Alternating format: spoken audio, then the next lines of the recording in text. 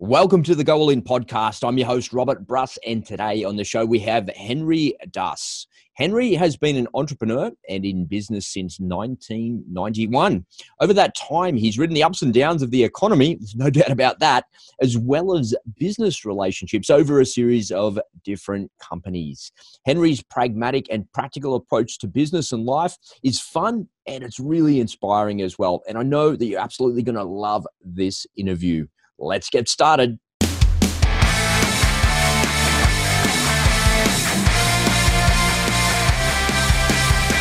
G'day everyone, I trust that you're well and things are safe in your part of the world. All's well here in Sydney, and I have to say, as I talk with my mates in business and the folks from the various different networking groups that I'm part of, that things are starting to become the new normal.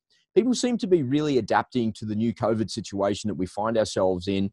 They're creating new products, new services, and they seem to be finding really new and inspiring ways of engaging with clients. And my hope is that the same thing is happening for you, the listener, in your part of the world.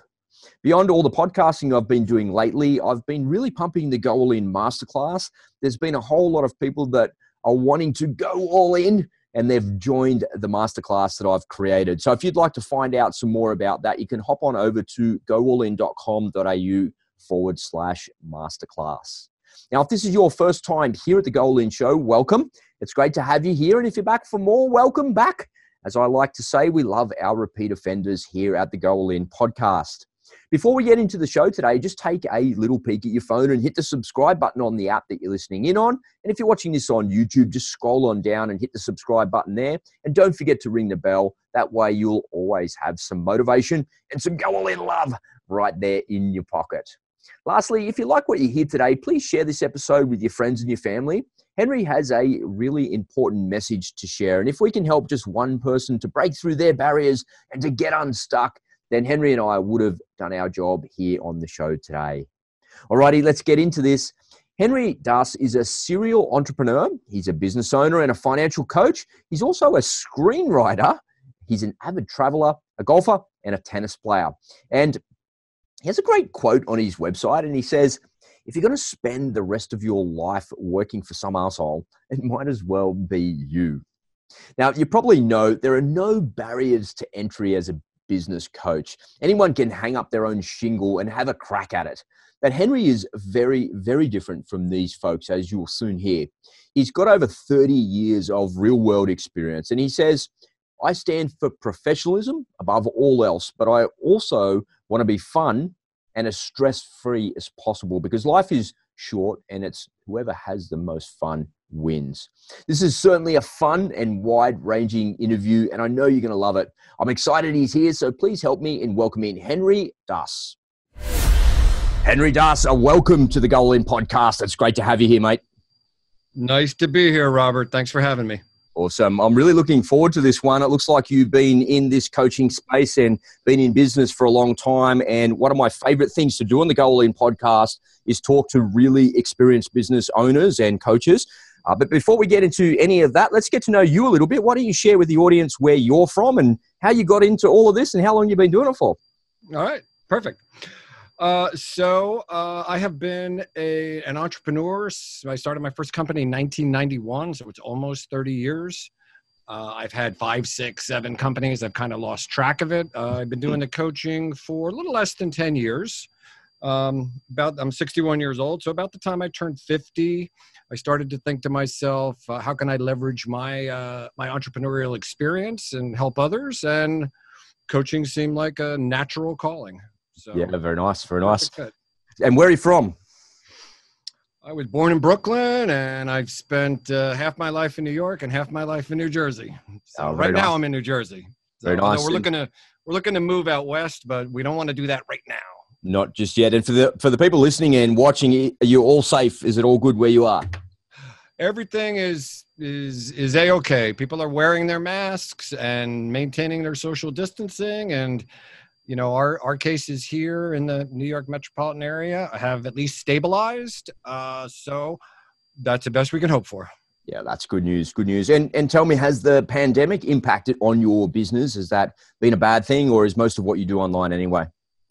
I do stuff online. I've had clients all over, everywhere, but every continent except for Antarctica. I did lose a couple clients, which was not unexpected. In fact, I've said this in the past on other podcasts. If they hadn't fired me, I would have fired myself, because you need to keep your head count. I like to think of myself as an essential item as a coach. Yeah. But when the fit hits the shan, as we like to say, you got to look to reduce costs. Yeah. What am I going to do? Yeah, there's not too much you can do about it, right? You just got to kind of roll with it and make that happen. Had you made the transition to digital long ago, or is that long something ago? Yeah. Zoom was normal. It's like people were like, Henry, what's this Zoom thing people are talking about? It's like, seriously, your age is showing. No, I've had folks in Australia and Thailand, Tokyo, South Africa, all over Europe. All we got to do is manage our time zones, right? It's 7 p.m. for me, so it's probably tomorrow morning for you. Yeah. Perfectly fine.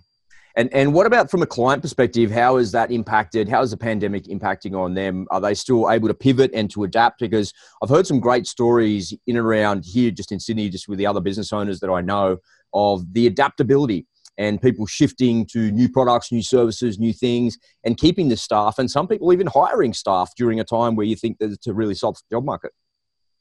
Yeah, what I did back in April was I opened my coaching practice up for April, May, and June, free of charge to anybody who wanted. And I put it out on some of my networks, and I put it out on LinkedIn. I had 87 calls with 50 different people. Wow. I would say 90% of them got hit pretty hard. Yeah. 10% of them, some of them, their businesses doubled or tripled. But the vast majority was, okay, my business went from being really nice to zero overnight.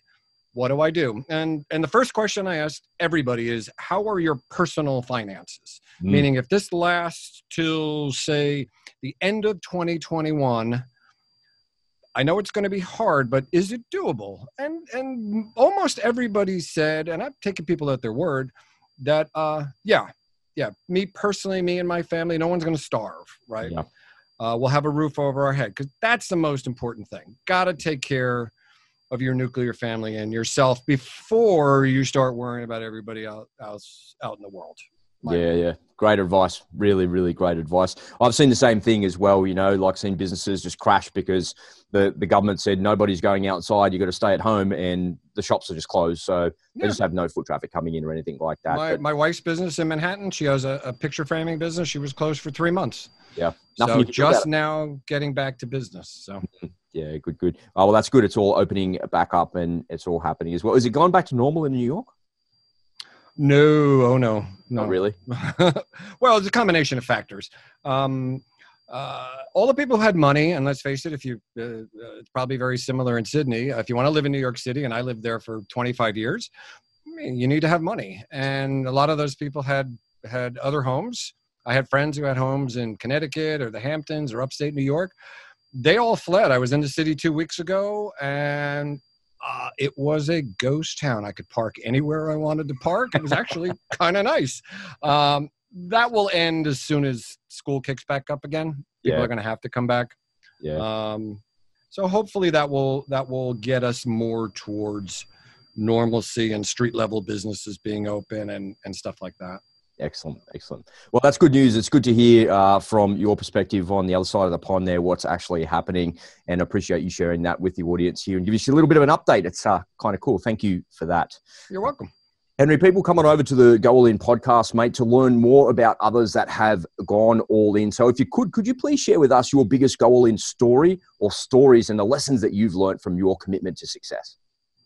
Well, before I do that, I have to say I love the all-in-ness of you. About 5 years ago, my coaching mentor, a guy named Dave Buck, he pitched me on this idea of, you as a coach, you got to go all in with your clients. Yeah. I call it a Jerry Maguire from the movie moment, where he does his, I said, you're Jerry Maguire, you're giving me this money. I said, you're out of your gourd. Well, 5 days later, I had a strategy session with a guy. I pitched him on the all-in coaching thing. He signed up in 10 minutes. Where do I sign? When do we start? And I sent Dave a nice little note, like, you're a mad genius. I will never doubt you again. So I'm with you on that. And part of what I brand myself is as an all-in coach, right? And I keep a small book of clients. I try to stay between 8 and 12. I've had as many as 15. It's a little bit overwhelming. I like that. It means my business isn't scalable, but that's a story for another day.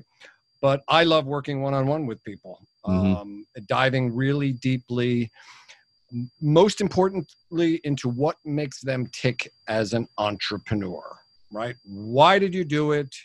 Why did you leave the comfy confines of working for somebody else where they had all the stress and decide to do this to yourself? I mean, you got to ask yourself that fundamental question. Why did you do it? Why did it happen for you? I grew up with a family of professionals. Everybody in my family were either doctors or lawyers or business owners. It's kind of what I saw.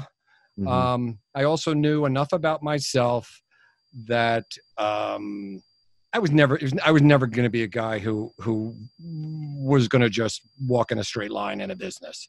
I'm too much of a gadfly and a maverick.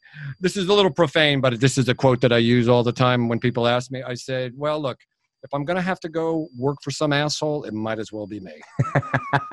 That's true, right? It's absolutely true. It really is. So I knew that early on.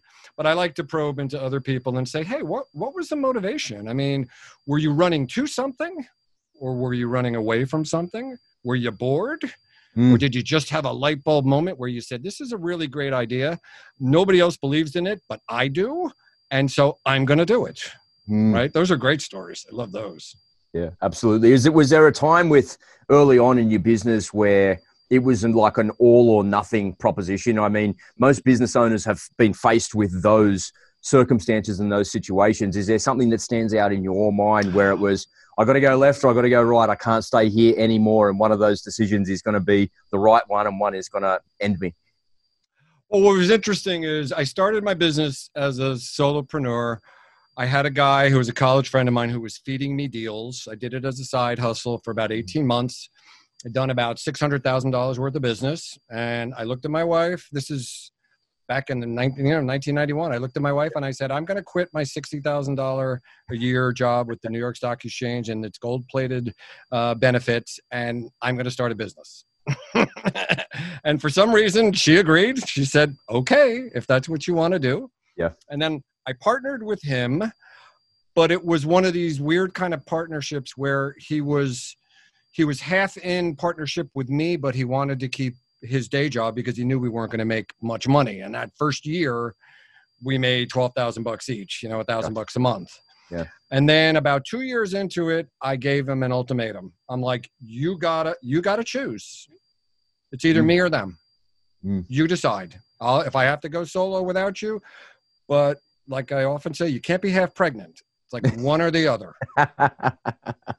And he was not happy about that, but ultimately he did that. Not only did he do that, the other thing was all that book of business that you have, because he was in the leasing business, and we wanted to get into the leasing. I said, all those clients got to come with me. Well, that's going to piss those guys off. I said, I don't care. Yeah.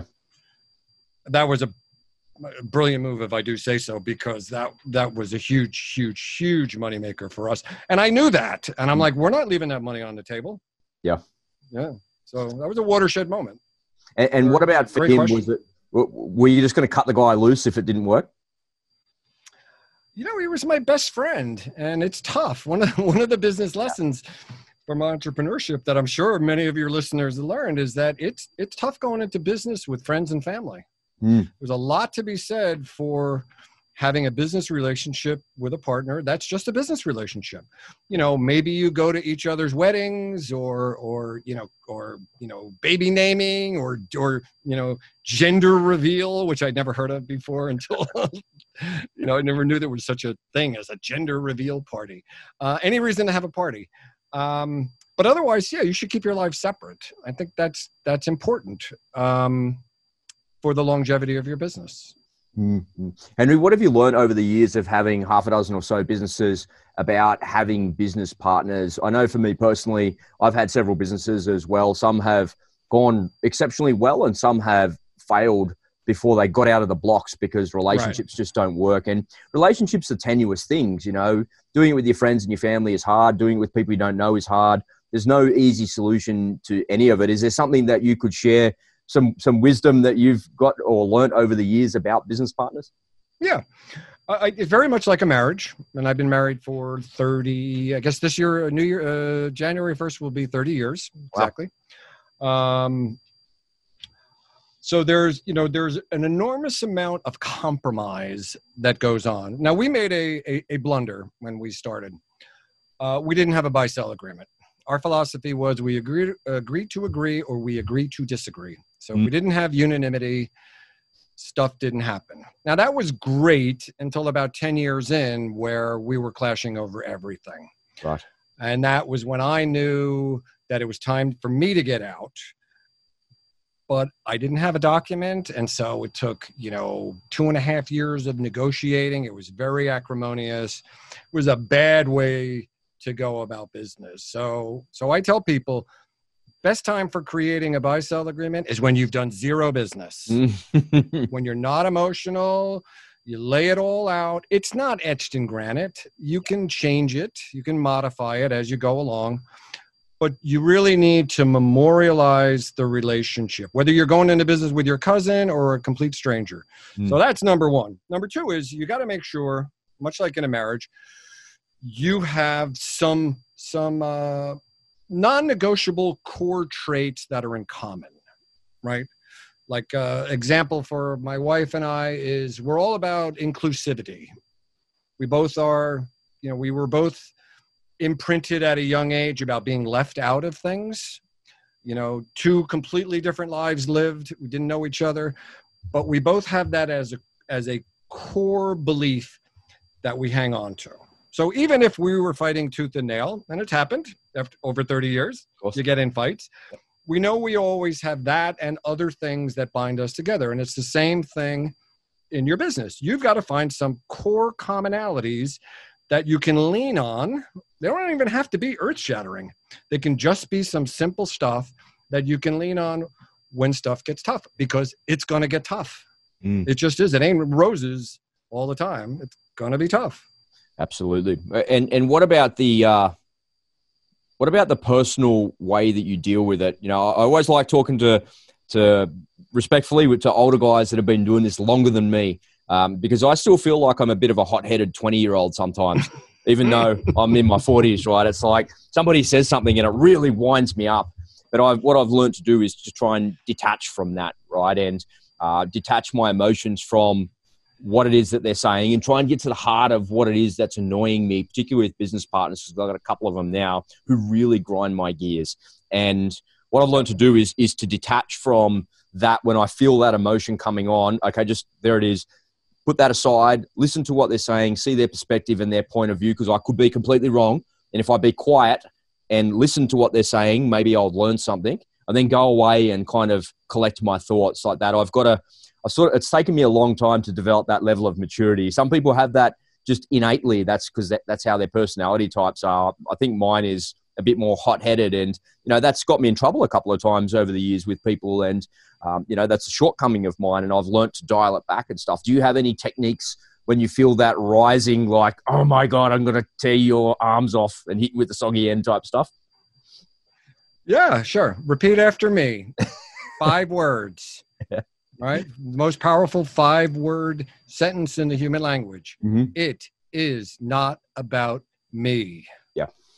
People it is not about me. Let me repeat it. It is not about You repeat it, right? Write it on the chalkboard 100 times. Yeah. It is not about me. Stop for a second and ask yourself, is what he's wailing on me and trying to trigger me about, he or her, or whatever it is this about me? Normally, I tell you, 9 out of 10 times, it ain't. Now, I have to be careful when I do this with my wife, because she'll say, don't do that.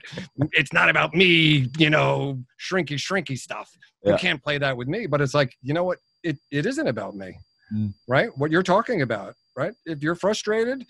So one of the the core tenets of being a coach is active listening. So stop and just listen. Don't try to defend yourself, right? Just let them vent. Sometimes if you just let somebody vent for 10 minutes, all of a sudden the wave is past. It's gone. And the water's calm again. And you didn't have to do anything. All you had to do is actively listen to them, maybe interject, ask them a probative question in a non-confrontational way, and let them get it out. Because I was like you 20 something years ago when I was in my 40s. I made people cry in the office. I mean, I was ferocious with people. I mean, yeah, I'm not in the slightest bit proud of that at all. In fact, I look back at it and I'm horrified by some of that behavior. I was letting the stress get to me, and I wasn't finding ways to alleviate that by, going to the gym or doing stuff, or just finding an outside activity to channel some of that. Yeah, we all do it. Look, we're humans. Yep. We get triggered. Absolutely. I think it's really important in business to be able to identify what your shortcomings are. I definitely know what I'm good at, because I always find myself in the roles that I'm good at from a leadership perspective or a project management perspective. I'm good at getting things done. I'm really good at that. But sometimes I'm not so good at the more nuanced things, dealing with clients or dealing with a potential problem that a client has. And what I discovered about myself, and it turns out it's actually a pretty common thing when I shared it with a few of my mates, that I really try to avoid conflict.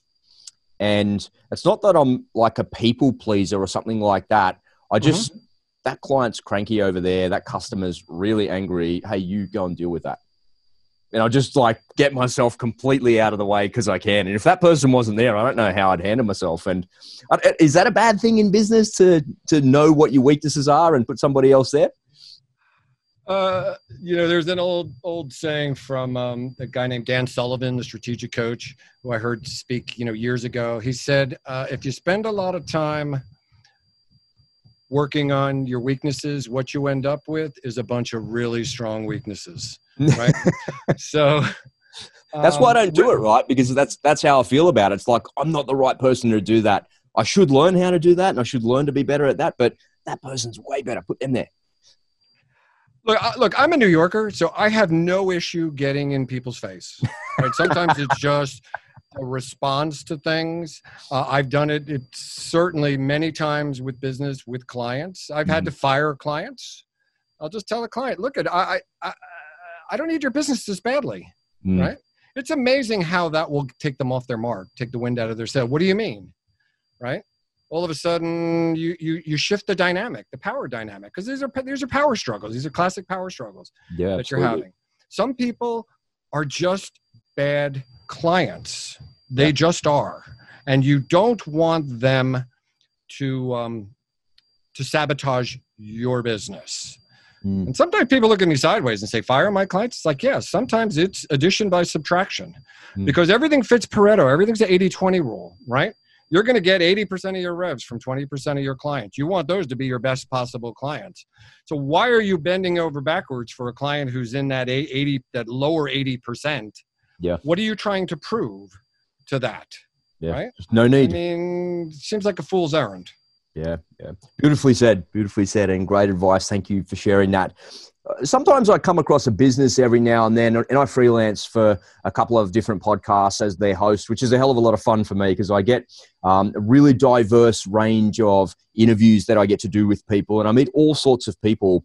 And every now and then, not just on a podcast, but in real life, every now and then I come across a business owner who seems to be in business by accident.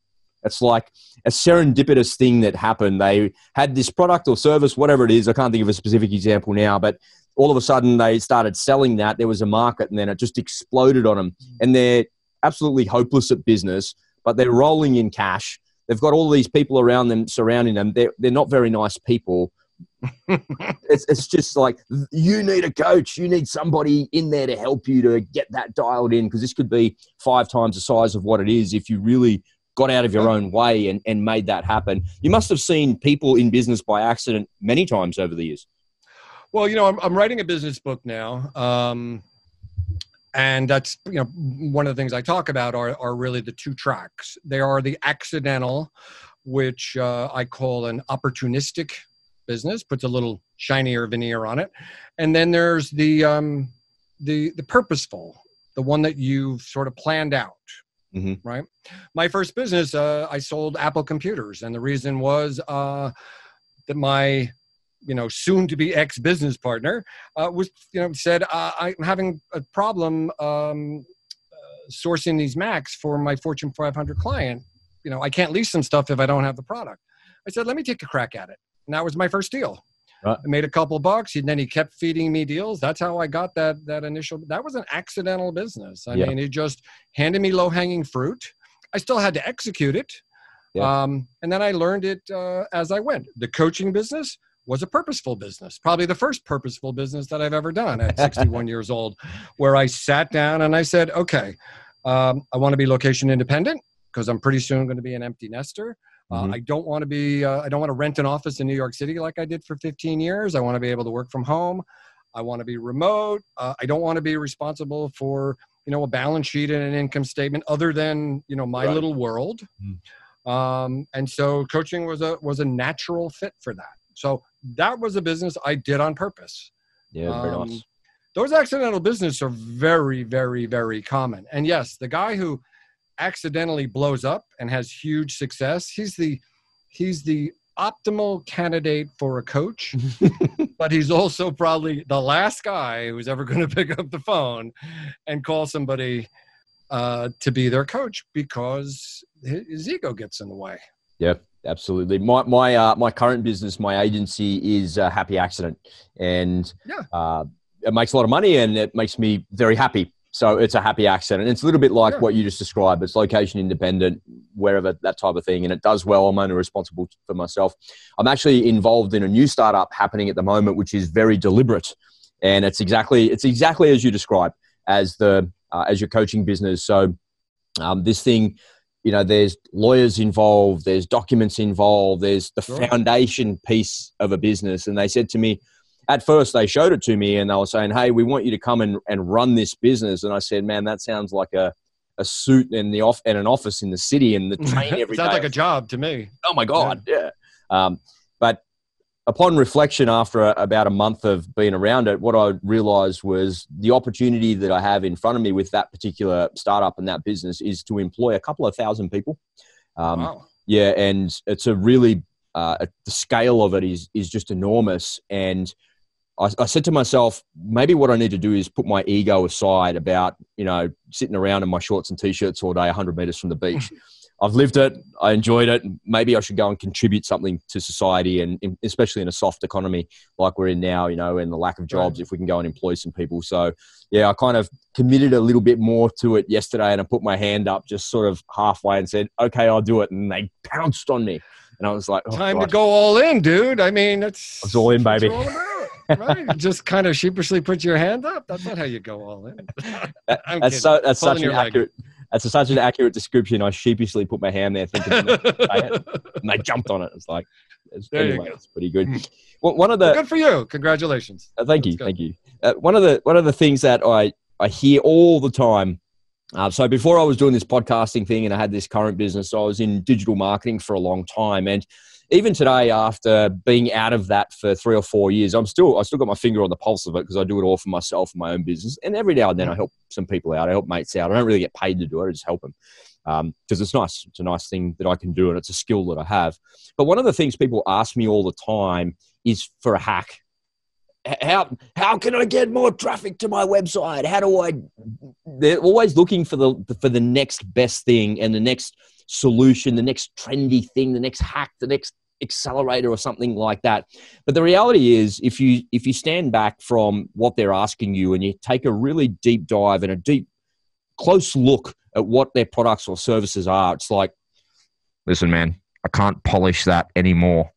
I can't put lipstick on a pig and call it something else, I'm not going to polish your turds for you. Sorry, dude. Yeah, and there's nothing wrong with the turd that you got, but polishing it thinking that something else is it's not the right thing. You must have that all the time as a coach, because people think that, I'm going to get a coach and everything's going to be beautiful and my world's going to explode and it's going to be all of these things. But I don't know, is that true, or is it, no, man, that's just the beginning? You know what? I'd love to say, hey, come, I'll be your coach. I'll make your life a bowl of cherries. It'll be, we'll sit around and sing Kumbaya all the time and it'll just be awesome. Yeah, that's not really how it works. And people confuse coaches with consultants, right? I call myself a coach approach strategic advisor. I'm making air quotes while I do that. Something that I created after I did my year-long coaches training, because I realized that the coach just wasn't really what I wanted to be, and I wasn't going to follow the strict rules of coaching. Yeah, where sometimes you have to go through torturous games to get to something. I mean, if I have the answer, I'll give you the answer, right? I got 30 years of entrepreneurial experience. I got the answers to a lot of questions and a lot of problems, but those things tend to be tactical. So when they're talking about polishing stuff, I'm thinking of fine sandpaper, right? But think about what you had to do to build that. The last step of it is using that fine sandpaper. So people get caught up in tactical, what's the coolest, hippest SaaS product, right? What's the new fair-haired, SEO system that we're going to use to outsmart Google, right? Or whatever the case may be. But if you don't have a sound strategy for what it is you're trying to accomplish, none of that matters. Tactics are not going to save the day. Yeah. A flawed strategy is a flawed strategy. Nothing's going to change that until you go in and pivot that strategy in some way. Then we can talk about the tactics that you need to employ. And frankly, very often, I don't care what tactics you're using. Which is better to use for my funnel? Should I use ConvertKit or MailerLite? Don't know. They're both good, but they do different things. Go do a free trial with both and tell me which one's better for your particular application, right? All I know is you need to do some outreach. Wasting a lot of time trying to figure out what platform it is. Ever heard the term yak shaving? It's a great term, yak shaving. It's a MIT guy. It's sort of the idea. It's like a rabbit hole. It's sort of like the idea that you start out trying to change the oil in your car, and 2 hours later, you're in your backyard shaving a yak, right? Because you get distracted and this and that, and you go down these things. It's like, stop that.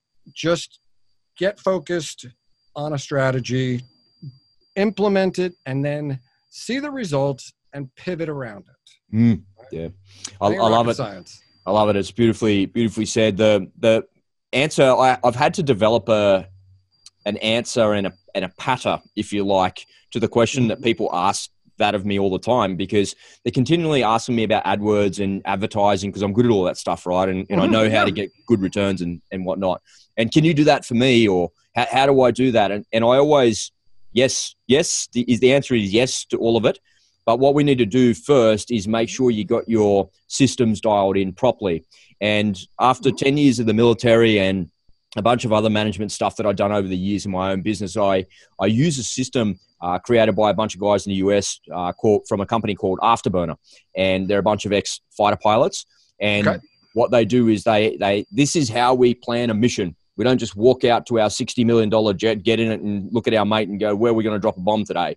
Doesn't work like that. There's a really sophisticated system, right? So it's called flawless execution. And what they do is they have a couple of steps where you plan, brief, execute, XGAP, and then you debrief the whole thing that's going on there. And the flawless execution model is designed so you don't miss anything in the process. And so when somebody asks me about how do I run this AdWords campaign and get a better return on my investment, I always say to them that, hey, you're in the execution phase there. Let's just go back a little bit and let's talk about the planning phase. There's 9 steps in the planning phase. Let's just cover off those quickly. It'll take us 10 minutes. We look at the 9 steps in the plan, then we look at the brief. Before we actually go and fly the plan, we've got to brief the flight. And then we'll go and execute, and then we'll XGAP, meaning where are we in relation to where we're trying to be, and then we'll debrief it when it's all over, that type of thing.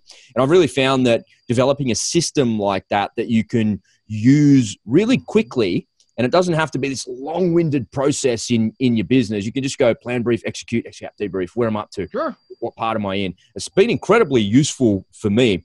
Have you got some tips like that or some little hacks that you use? Because I would say that is a hack. It's something that you can use from a strategic perspective for its execution, but you can also use it in a really tactical manner as well when you're dealing with an AdWords campaign, say. So the book I'm writing has the unlikely title of Codfish, and there's a whole backstory to this. But Codfish stands for customer support, operations, development, finance, infrastructure, sales and marketing, and human resources. Beautiful. I refer to them as the 7 silos. So there are 7 silos. Every business has all 7 of those silos, whether you're, Amazon or you're a solopreneur like me. Mm-hmm. Everything in your business fits into one of those 7 silos. There aren't 6 and there aren't 8. There's 7. Mm-hmm. And so every business has an origin story that can trace itself back to one of those silos. My first business came right out of the customer support area. My job was to support the customers. I was selling a commodity product. Why buy from me? Because I'm better and I'm going to support you better than anybody else. Mm-hmm. So that silo was full. The other silos, to some degree, were a little bit threadbare. So we have to work on those. And then we have to work on what I call these synaptic connections between them. Because as your business scales up, these silos can't be silos. They've got to talk to each other. And they've got to operate in a cohesive and a coherent fashion. So that's kind of how I'm crafting this book. And I use it in my business coaching, but I don't do it formulaically. I just use it as a kind of a meta framework so that we can talk about these things. You run the risk of playing a game of whack-a-mole where you're just solving the problem of the week in each silo. Mm-hmm. And that's not really what we're trying to do. We're trying to get it to work like a working farm, for lack of a better term. Yep. Right? We're trying to farm sales. We're trying to farm customer service, operations. We're trying to develop new products, mm-hmm. and we're trying to grow this thing, right? And little, there'll be like little issues that will arise. You handle those as problem of the week, but then you get back to the overarching strategy for how are we going to level up. Yeah, so that's sort of my philosophy, but it's very bespoke. It's very custom because every entrepreneur is different. Yeah, of course. There's a really good book that I read recently by a fellow, you might know him, General Stanley McChrystal. I know who he is. So. Yeah, you know who that guy is, right? So he was the boss of all the special forces in Iraq when they first went there, right? And the book that he wrote is called Team of Teams, and it's about how the Americans went in there and Al-Qaeda in Iraq kicked their ass. And what they were doing is a really interesting part of the story. And he's like very frank about what happened at the beginning, where back in the day, you watched an old World War II movie and the general's got his hand on his chin and he's in the command center in the operations room and he's looking at all these maps. And that was the war that they were fighting, because they were fighting over land in World War II and in Korea and in Vietnam and these places. But here in Iraq, it's completely different. They're not fighting over land, and it's like there's these cells of people everywhere. And it's a really great story how it shows how, and he goes through all of the things that happened, the really bad things that have happened, and how they could have not prevented them. They didn't know how to prevent that from happening because they thought they were doing all the right things based on what they'd been trained to do. And pretty soon into the first deployment, they removed the maps and replaced them with whiteboards. And they started to try and work out who was in charge. And okay, so this guy's in charge of the network, and then they draw a line underneath it, and then it looks like an org chart, like a corporate org chart. So you've got the CEO, then you've got the COO, the 2IC, and all the people that go down on this MESI chart like that. And he does a really good job of explaining that you can't cut the head off the snake. We cut the head off the snake like 5 times and it still didn't work. We were still getting blown up and shot up and we weren't making any progress and it wasn't happening. And in the end, what it was about adaptability. So once upon a time, everything was about efficiency and productivity. So he goes right into the depth of where modern day management comes from and how efficiency and productivity has been the key driver of business for such a long time. But then he overlays how in a conflict, the thing that helped them to ultimately prevail and ultimately win was the ability to adapt. And it's such a good lesson for business because you still need to be efficient and you still need to have productivity, and there still needs to be better ways of doing things, doing more with less. Efficiency will never not be important. But the key to success on the battlefield was adaptability. And when you think about it now in this COVID situation that we're in now, I've seen a lot of businesses really, the buzzword in the media here in Australia is pivot. They've pivoted. Right. Now they're not making curtains, they're making face masks. Oh, I don't know, is that pivoting or is that adapting? I think it's more adapting. I think pivoting is the wrong word. I think of that as being a stopgap. Yeah, maybe, because they're going to go back and make curtains eventually. It's a bit like putting a Band-Aid on a broken leg, because this is a temporary situation. It is. So you don't make permanent changes for a temporary situation, right? But you can make a little mini pivot, and so you're not making curtains, you're making masks. But eventually, you got to get back to your core business, right? That's what you do. When you created this accidental or purposeful business, it wasn't to create masks; it was to create curtains, right? Because you want to create curtains. It's where your core competency is. Yeah. So you were able to adapt it, just like they did in World War II, where they adapted automobile factories to make armaments, right? Yep. But once the war was over, they weren't making armaments anymore. They went back to making cars because people came back and they're like, we don't need 5-inch shells anymore. We need a nice automobile to take the kids to school, right? And to go shopping. Yeah. So you have to be careful about making too dramatic a shift for a situation. Now, temporary may be, my feeling is we're not going to normalize till 2022. I'm hoping I'm wrong. But that's kind of what I'm preparing for. But on the grand scheme of things, that's a short period of time. Unless something else comes along and turns this into a protracted health scare, I think we'll find a cure, or we'll find some methodology to minimize it. Yeah, right. I think so. So it's gotta be one eye on today, I guess, and one eye towards the future. Maybe kind of what I'm trying to say in a very, very long-winded way. And there's lots of ways to do that. Yeah, definitely. Well, one of the things that, as I was doing a little bit of homework before this interview, that I saw that you wrote on your site, you had some really good words that kind of dovetailed into my concept and the Stanley McChrystal concept of adaptability. Was, if your business is in zombie mode and you're walking blindly towards the edge, that edge is going to come up quickly because you're not watching what you're doing, and you're going to go over the edge. And there's a lot of people out there in zombie mode still, and the adaptability and the shifting and the pivoting, it's kind of happening. But as you say, they're thinking that things are going to turn around in the next 2 or 3 months, but they're not. It's going to be at least 6 to 12 months before it actually happens. What would you say to somebody that was maybe in zombie mode, to give them maybe a little bit of a slap around the chops and wake them up?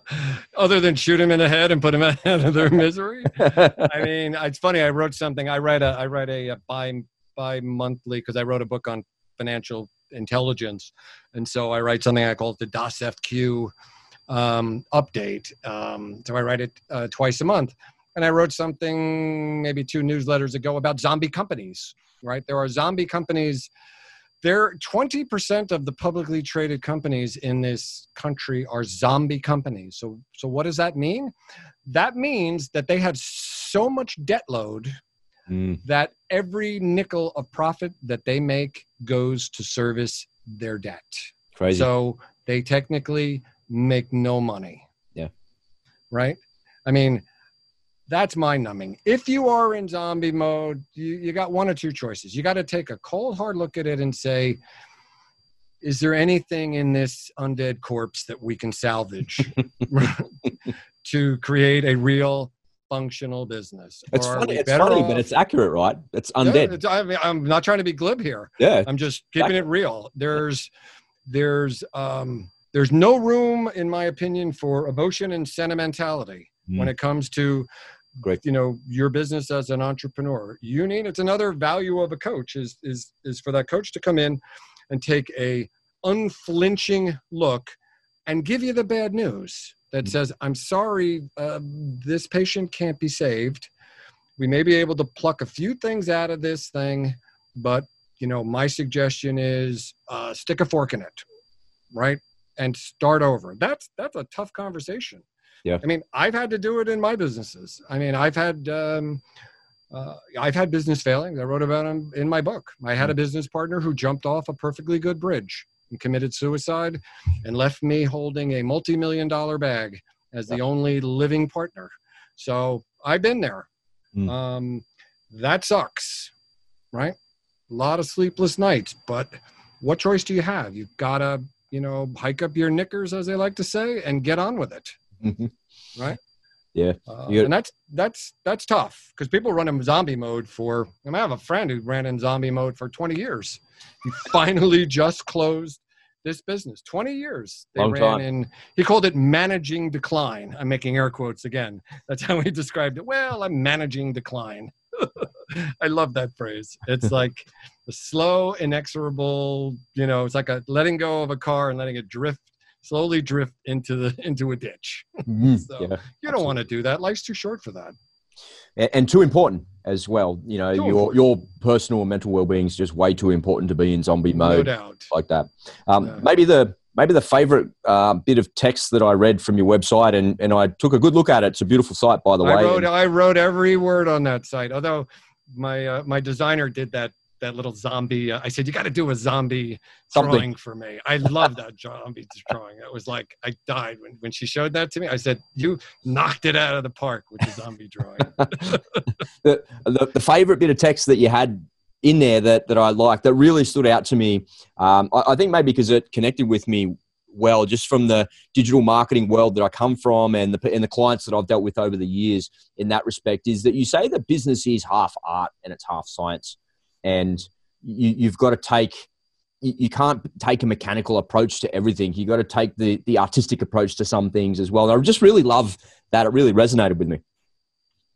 Well, thank you. I mean, it's true. I was on a podcast earlier today, and the gentleman asked me about he went on my personal site, my, henrydoss.com, and he saw my screenplays because I have first 10 pages of 11 screenplays that I've written because one of the right brain exercises that I do. So he asked me, how does that fit in with the business stuff? And I said, well, I'll give you the perfect example. Ever done a pitch deck? Ever watched somebody's pitch deck? Of course. Yeah. I've been Angel thing. You did that? I said, that's a movie. I said, I coached a guy pro bono. He pitched me because he wanted to raise money. He pitched a group that I belong to raise money. And I took him aside afterwards and I said, I got to be honest with you. Your deck, it was very nice and beautiful. It was well thought out, but it sucked. It took 5 slides for me to know what your business was. And I said, this is the artistic part of it. It's like, you're telling a story. It's a movie. I got to know what genre it is within 30 seconds. If I go into a movie theater to see a 2-hour movie, I got to know, oh, this is an action movie. Oh, this is a horror movie. Oh, this is this. I got to know, oh, it's a serious drama, right? And then you got to hook me. You can't leave me waiting around for slide number 5 before you hook me, because I will walk out of the theater, right? If I'm 30 minutes into this and I haven't seen an inciting incident that kicks off the action, and most movies today, the inciting incident is in the first 5 minutes. Yeah. Right. That's a story for another day. I don't think that's the right way to do it, but I digress. We got to know, because if you lose, you have the opportunity to get my attention and it's fleeting. The average human being has a attention span shorter than a goldfish. A goldfish has an 8-second attention span. So you have a minimal amount of time to grab their attention. And then you got to tell a story, right? Incite an incident. Now give them this whole second act where the story unfolds, but you caught their attention. And then you got to wrap it up in the third act and say, okay, here's what I need. Here's the big ask. Open your checkbooks, because what you've seen now is friggin' awesome. Give me your money and I'll give you a 10x return 5 years from now. I mean, that's a pitch. Yeah. That's how it works. Yeah, I love it. I love it. I love building. What I learned about building websites over the years is creating a click comes from intrigue and anticipation. So you build desire with intrigue because you get my attention because you make me lean in like I can't figure what are you talking about? And then you use anticipation. And the way that I satiate you is by getting you to click or getting you to opt in or getting you to do some action on a website. And I've really, I've loved learning and developing that skill over the last 10 years of my life. And, you know, sometimes I sit down and watch a TV show or a movie or something like that, and it's just an absolute masterpiece of screenwriting. And you're drawn in the first 25 seconds about this. Or I watched the first episode of a show the other day, and it's called Yellowstone. I don't know if you've seen that show with Kevin Costner. Yeah, with Kevin Costner of all people. It's really good. He's okay. He owns a ranch in Montana, and he owns all this land. It's 7 generations and all of that. But the magic in the writing is, no joke, 5 minutes after you've been watching it and the novelty of Kevin Costner's worn off, like the star power that dragged you there is worn off. You're like, oh, he's the one who got your fanny in the seat. Yeah, in the first Kevin place. Costner. Must be good. But 5 minutes in, I felt like I'd been watching the thing for like 20 episodes. I felt like I already knew what was going on. I knew what this was about and where it was going. And they had these epic scenes in Montana, and it's like, oh my God. Oh. Montana is gorgeous. And he drew you right in all the way very quickly. Yeah. Right. Website's the same thing. You know, my website, I've got these little arrows on my website. So somebody told me, it was like, she said, I love the arrows because I would see the arrow and it's like, oh, there's more. Right. Because my website's very, very wordy because I'm a writer. Right. Some people said it's too wordy. You need more images and video. It's like, you know what? I'm a word guy. But you know what? It's not your website. It's my website. And I live and die by it. And it's like, she's just, I hit the next arrow. And then I got another nice little snippet there. And by the end of it, she said, I had a pretty good idea of who you were. And then I had a conversation with her and she said, yeah, your website matched our conversation. Yeah. I said, great. I victory, you know, that was the goal of the exercise. Yeah, that's right. It's all got to be you, and it's got to be authentic. And if you like me, great. And if you don't, you know, good luck. Yeah, it's a coach. A beautiful, beautiful phrase, half art and half science. I really like that. Henry, I can't let you leave the Goal In podcast without you telling me a little bit more about your book about financial intelligence. There's a lot of books out there on a similar topic. Tell us about your one and why yours is different. It was something I always wanted to do. I always wanted to write a book. I always wanted to write something. I actually wrote it initially as a course. I was at a conference in Bangkok with a bunch of entrepreneurs and a bunch of coaches at a mastermind table. And I said, you know, my big, hairy, audacious goal, my Jim Collins goal was I want to, you know, build this course and share my knowledge on 40 years of money. And they sort of looked at me and it's like, well, you know, you're not getting any younger, dude. These people are all like 25 years younger than me. You might want to get on that. So that's what I did. I came back from that conference. I was totally energized. I wrote it in less than 2 months. I tested it with a bunch of people, and then I was all ready to go to market, and people said, hey, you know what, this would make a really good book. So that sent me down a rabbit hole, yak shaving, you know, hiring a copy editor and doing all that stuff. If you've ever read a book, if you've ever written a book, it's an enormous process, just getting cover art and doing it. And I DIY'd it, and I published it myself. And I'm very proud of it. I mean, I have 250 infographics, and it really covers.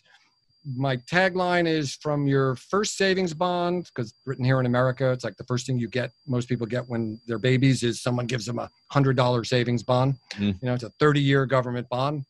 To your last will and testament, right? I wanted to cover anything and everything. And I built it as a course that I teach over 20 weeks. I teach it one-on-one, even though the reason I wanted to do the course was to create something scalable so I could do group coaching. But then I was drawn back to the one-on-one coaching because that's really like my love. Eventually, you know, if and when it takes off, I'll do group coaching. But the goal of the exercise is to change people's financial lives, right? We're taught nothing. I don't know what it's like in Australia in schools. They'll teach you, I took 3 years of calculus, algebra, geometry. I took nothing about how to balance a checkbook. right? Or Same. how to read a stock chart, or what the difference between a municipal bond and a corporate bond is. Yeah. So you come out of school here in America with $50,000 of debt, right? And you're trying to get a job and you're trying to keep your head above water and you know nothing about money. And now you have this short period of time, maybe 30 to 40 years in the workforce, and then you get to be 65 years old and you're going to retire, and Social Security is going to pay you $3,000 a month. No, nothing. Which barely matches the poverty level. So all of this is a disconnect, right? So my idea was, write this book, build this course, and I will teach you to manage and grow your money for the rest of your life. It's a pretty good deal, in my opinion. Yeah, absolutely. Right? Absolutely. So and what was it like when it came out? Were you like, oh my God, thank God that's over? Or I was cried it like when I opened a hard copy of the book? I literally did. I couldn't believe it. Yeah. I even just thinking about it, it was like, gives me chills. I was just dumbfounded. It's like, oh my God, that's a book. Like that could go in a library, and somebody could be in a library and actually get that book, and it's got my name on it. You know, my great-grandchildren will read that book. It was a powerful, awe-inspiring moment. Very nice. But I give it away. I give it away for free. It's on Amazon. It's on BookBaby. But if you go on my site, because I learned a valuable lesson that the only one who makes money from books are Stephen King, J.K. Rowling, and Jeff Bezos, right? Superstar authors, whatever. I mean, if you're a nobody like me, just a guy in his basement in New Jersey, I don't have the marketing dollars. I self-published it, which might have been a mistake. But I'm okay. I'll live with that. When I write my codfish book, maybe I'll go see a publisher. Now I have a previous thing. I just want people to read it. Just read the thing. So I give it away and people read it. And it's like, it's 432 pages. Yeah. And somebody complained it was too long. It's like, I can't do anything about that. Right? I can't go back. My newsletter was too long at 3 pages and my website's too long. It's like, I got a lot of stuff I want to share with the world. It's going to be long. What can I tell you? Beautiful. Well, Henry, it's been an absolute pleasure having you on the Goal In podcast, mate. It's great to get your insights and see your view of the world. And I think the listeners and the viewers definitely would have got that. They would have received those insights and your view in and around coaching. I'm not going to let you leave the Goal In podcast without putting you in the Goal In podcasters hot seat. A little bit of fun before we close out the show here. I don't know about you, man, but I've been stuck in this apartment. I live in a bit of a bubble here in Australia, in Sydney. You know, I'm 100 meters from the beach. I can't really complain, but I do love to travel, and I love to ask my international guests all the time where their favorite holiday destinations are, because I want to get some on my bucket list to give me something to look forward to. Oh, okay. I got lots of them. I've been all over the world. Last summer, we went to the Greek Isles. So we went to Santorini. Took my wife and I, we took our 18-year-old son who graduated high school and his girlfriend. Nice. We went to Naxos. So we visited some Greek friends in Athens. So nothing bad to say about Greece. Fantastic place. Iceland. Love Iceland. I think it's one of the few places that we could actually go to with an American passport now that we're in lockdown. Because nobody in the EU likes us. They have a lot of golf courses up there. I want to play. I want to play golf up in Iceland. So, every time I see a documentary in Iceland, it doesn't look like there's anyone there. It's like a moonscape. There's like 300,000 people, and 299,000 of them are in Reykjavik. But it is just the geography of it is just like nothing you've ever seen. I mean, it is the Blue Grotto is magnificent. I mean, the glaciers and the geysers, it's just, and the people are amazing, but they party hard. So be careful. You've been warned. You have been warned. It's going to be one long hangover. I love Bangkok. I like Thailand is great. Unfortunately, won't be able to go there for this conference in October because they had to cancel it. Japan is a fantastic place. If you haven't been there, I haven't been to Australia or New Zealand. It's on my bucket list. Well, now you know me right here in Sydney. Come on down. I'll host you and show you around, mate. There's no excuses. You know, once they free us, Yeah. Once we're free, yeah. lockdown, those are great places. And of course, there's a zillion places in the U.S. So if you're going to come to the U.S., the 3 cities that you must visit are, I call it the Golden Triangle because it kind of makes a triangle on the map. New York, San Francisco, and New Orleans. Very nice. Yeah. Those are the 3 must-see places. Yeah, my partner, she's a photographer, and she goes to a conference in Arizona each year. And last year, we never quite got there, but the next time we do it, we were going to go, you fly into LA, head over to Phoenix, and then we were going to go around the world that way, like via New York, Spain, and come back around to Western Australia that way as well. So, well, the Australians, they do those. I had some Aussie friends back in the 80s when I lived in Tribeca and Lower Manhattan, and they would come and stay for weeks. You know, it's like, guys, you know, don't you got someplace else to go on your walkabout? Nah, we like it here. It's like, of course you like it here. You're eating all our food and you're living rent free. Get out. They were great. And there's like, you have to take us to the Statue of Liberty. It's like, I went there when I was in grammar school. No, you got to take us there, mate. You have to. Right? I love it. They were adorable. They were great fun. But they go on these really crazy long, year-long, 2-year adventures. I mean, that's pretty cool if you got the time. Yeah, absolutely. And the resources to do it. That's cool. And the resources. Next one for the hot seat. What's a skill that you're working on right now that you haven't quite mastered? Cold outreach. Oh yeah. that is something I'm working on right now, building funnels and engaging, strangers. I hate being salesy.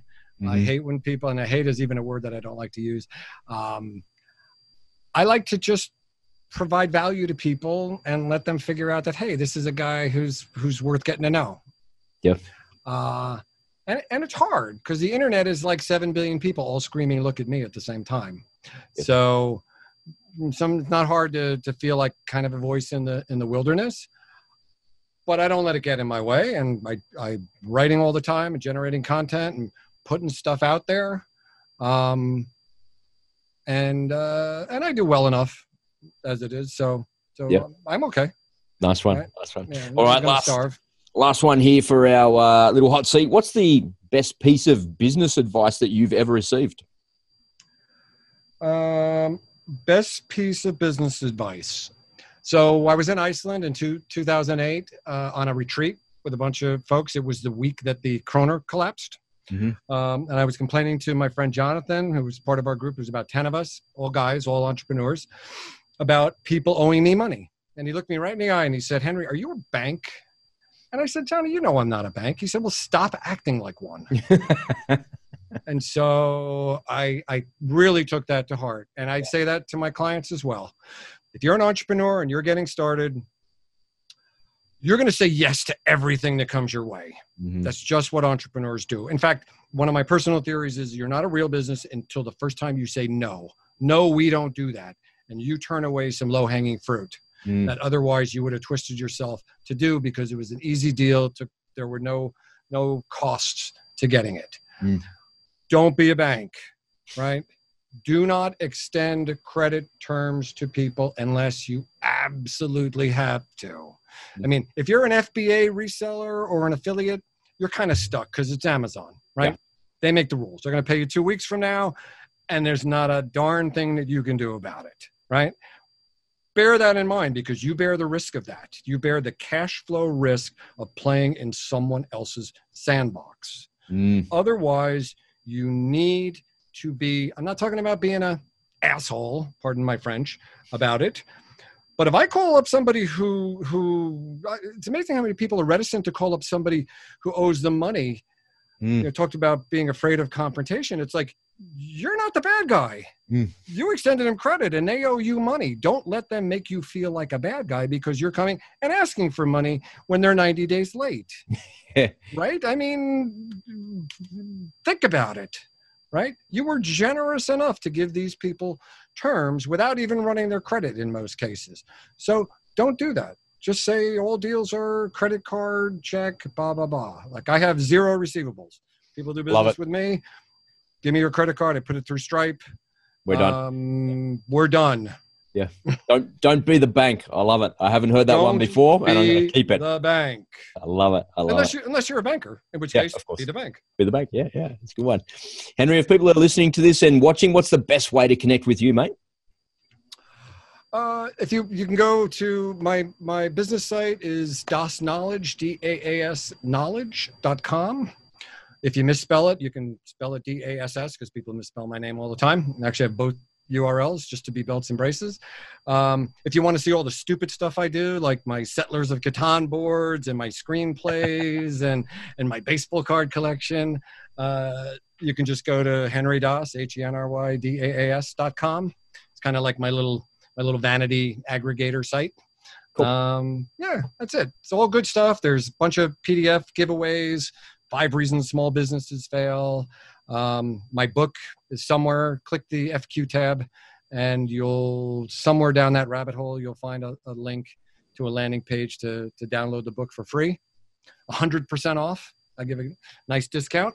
And if you download it, read it, because you'll start getting my newsletters, and there's a lot of valuable information in there. Help you with your money. There definitely is. There has been some incredible information here on this podcast today. I appreciate that. And if you're listening to this podcast, just take a little peek at your phone, and all of the links to Henry's website, the book, and his socials will be right there. So you don't have to go poking around in Google for it. It's nice and easy for you. And if you're watching this video on YouTube, just scroll on down and all of the links and the details are right below this video. I've got to give you the opportunity, Henry, for the parting shot, mate, the last piece of final wisdom. What have you got for us? Last piece of final wisdom. Okay, this is one that I do a lot, and this was a very thematic in my book.